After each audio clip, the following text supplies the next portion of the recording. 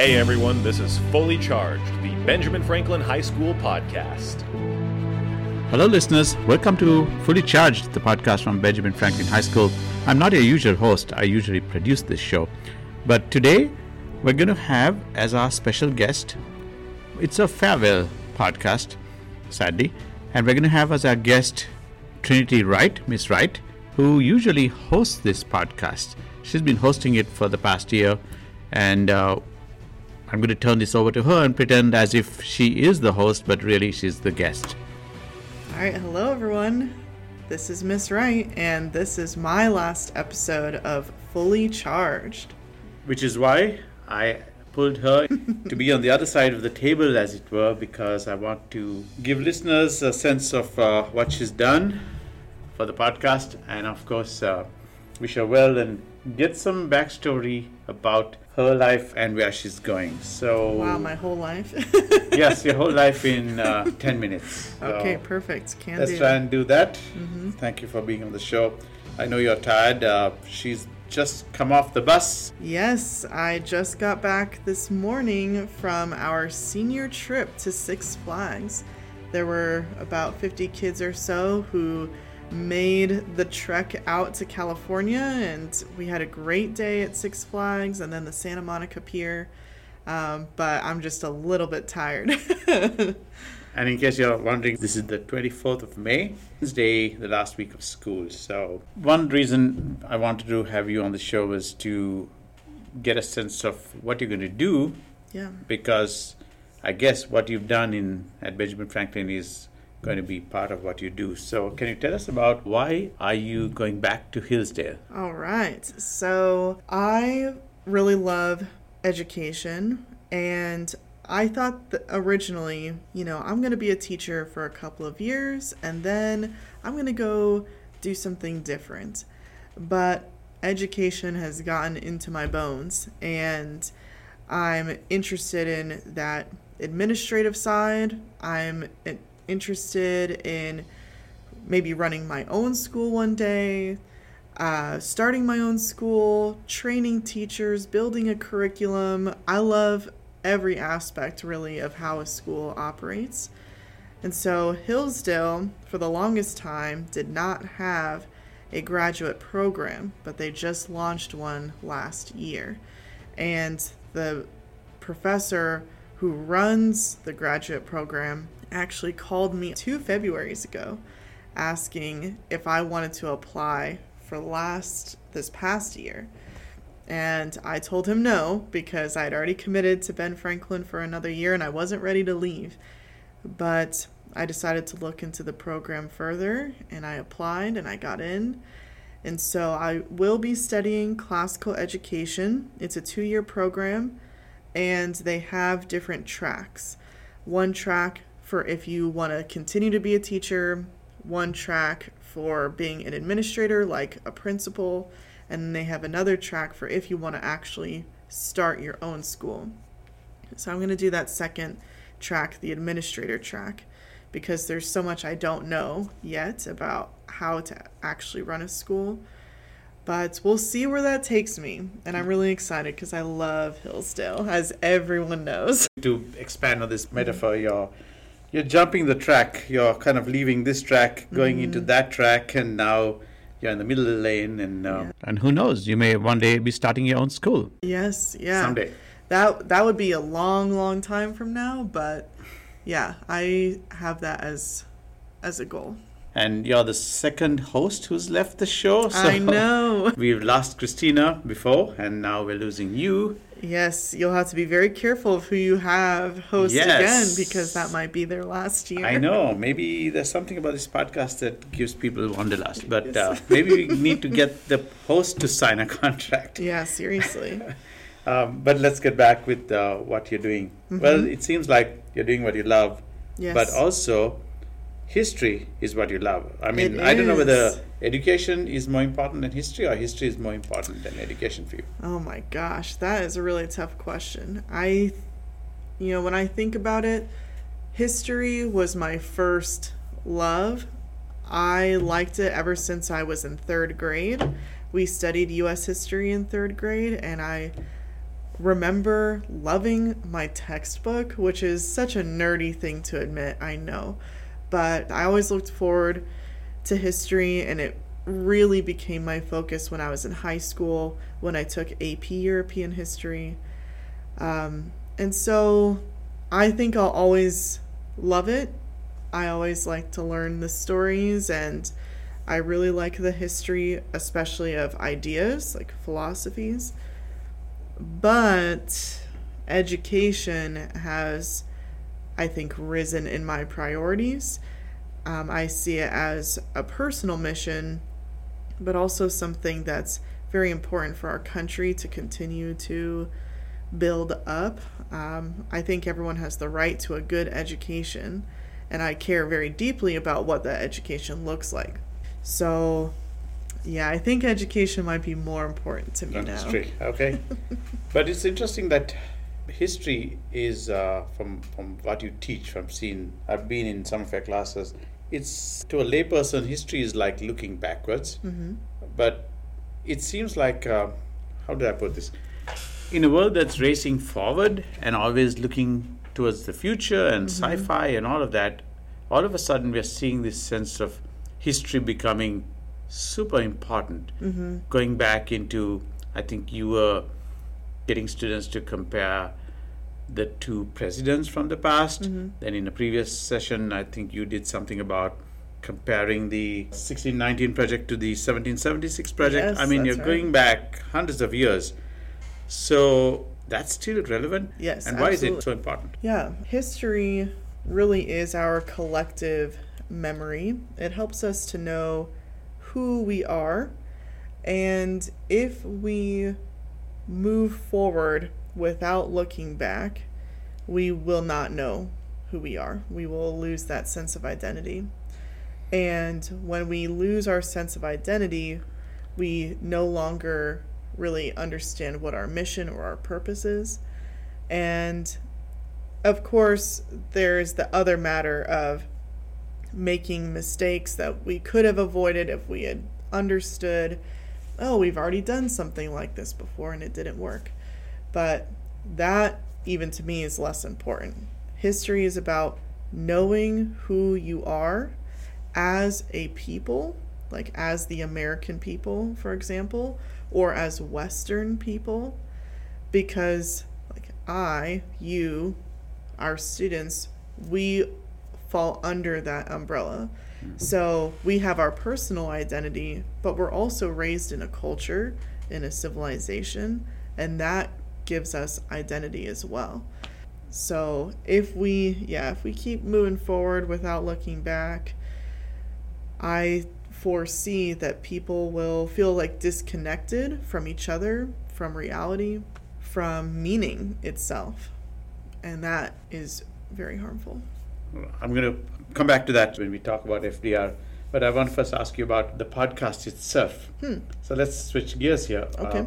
Since you've hosted, I think there were 15 episodes of this, right? And I helped last year too. And you helped last year too, exactly. So what did you like most about this podcast format? Just an audio medium and not just video. Yeah, I never thought I would ever do something like this. I really am such an introvert. I was like, what? I don't know if I want to be the host of a podcast, but I have really enjoyed it because I have liked the guests who've come on the show. The guests being my coworkers, mostly people who I already talk to on a pretty regular basis.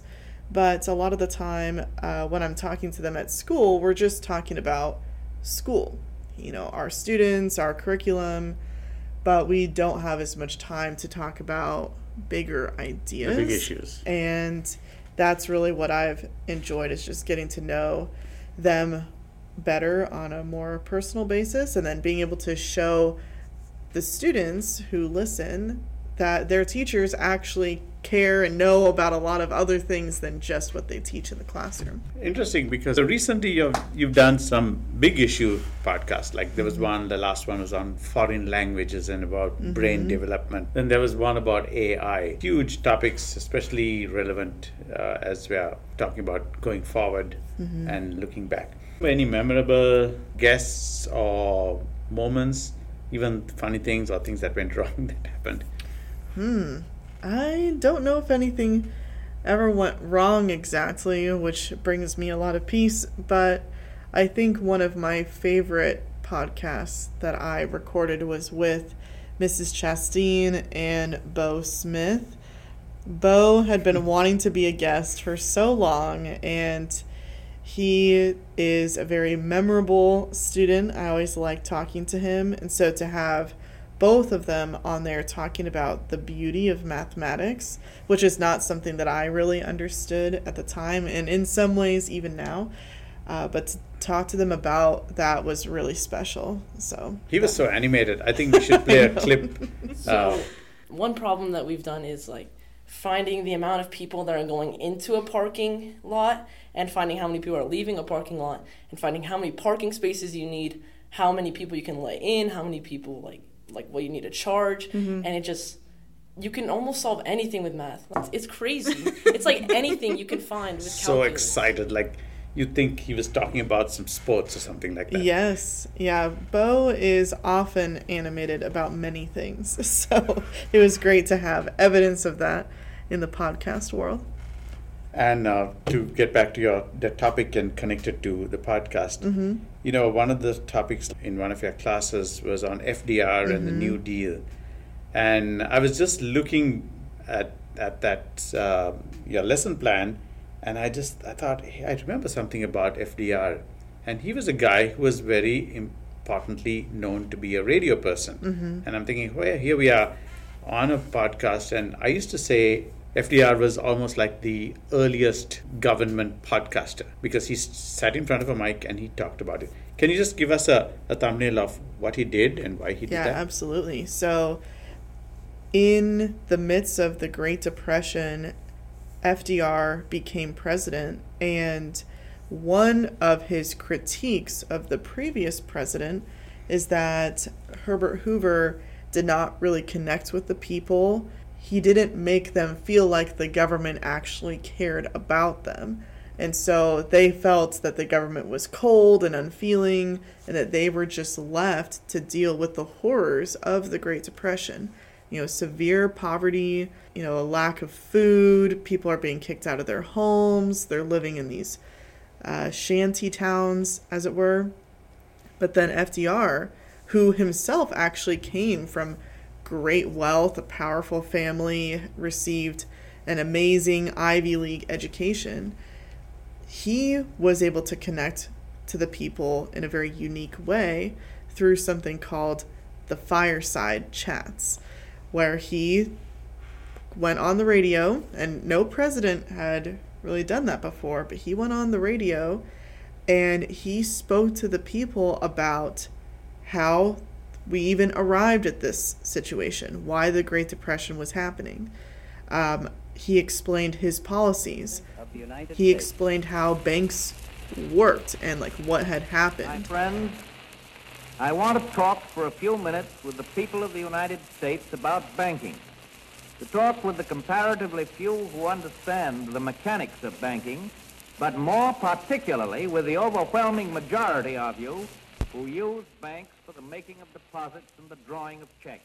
And so he is explaining, he's teaching, and also showing the people, I hear you, I know what your concerns are, and so I'm with you. I'm almost in your home with you through the radio that you're listening to on your fireplace hearth.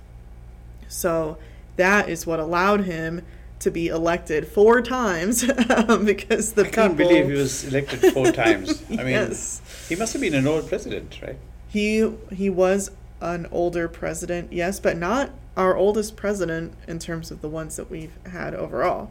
Yeah, he was absolutely beloved by the people because he was able to show them that he cared and that he understood them. So a president and a mic. That's yes. Interesting. Microphone. It's very scratchy, the recordings, it's archived. It's wonderful. The language is very highfalutin and all of that. Yes. But he did connect with the people, as you said. Yeah, and it's interesting that after FDR you start to see that the presidents who are most successful are those who are able to connect to the people on a media platform. JFK was very successful because he was a master of television, very charming.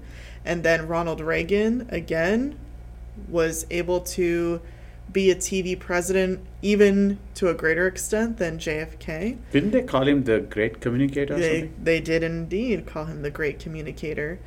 And then, by contrast, Richard Nixon, he failed as a president because he couldn't connect to the people via media. I mean, there was a lot of other reasons, but that was one of the things, that he just came off as awkward and aggressive. And people didn't like it.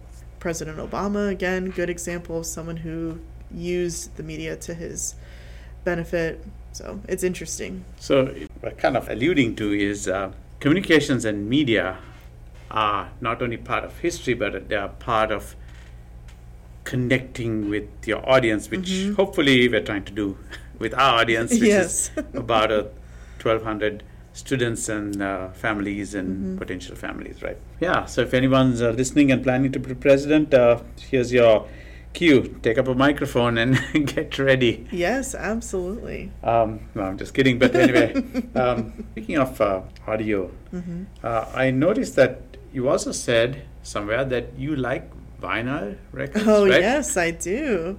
Are you a collector?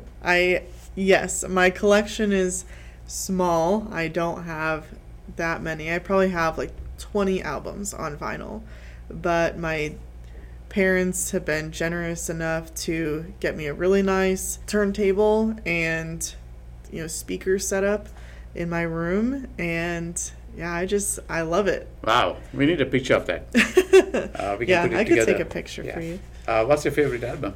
My favorite album of all time, forever, is Simon and Garfunkel's Greatest Hits. At this point, my jaw dropped. Are you a fan? Oh my gosh. I have a turntable, right? Oh, I didn't know that. Yeah, I sometimes bring it to class. Okay. I think what I'm going to do is... Of course, how could I resist? I had to record some part of Simon and Garfunkel and play it at the end of this podcast because, hey, this is her kind of music. Maybe this is part of the soundtrack of her departure.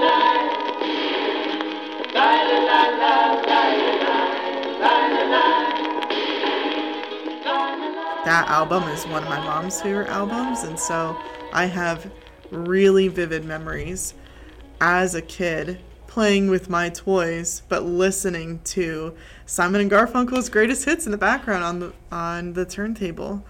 So I love that one. Wow, nice way to end.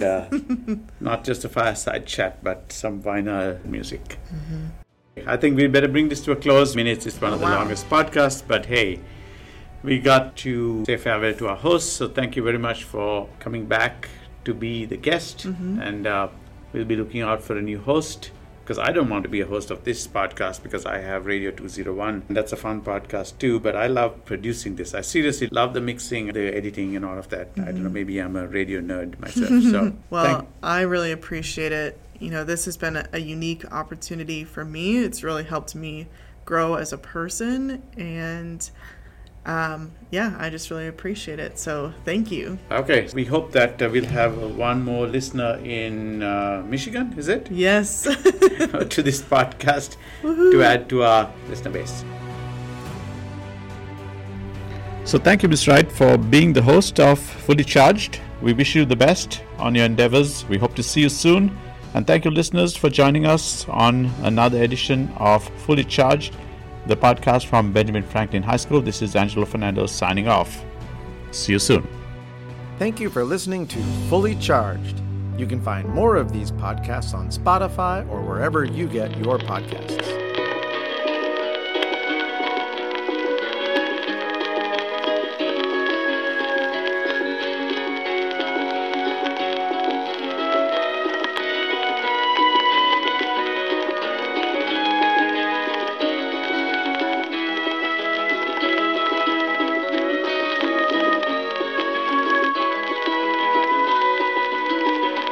Silent night. la la la la.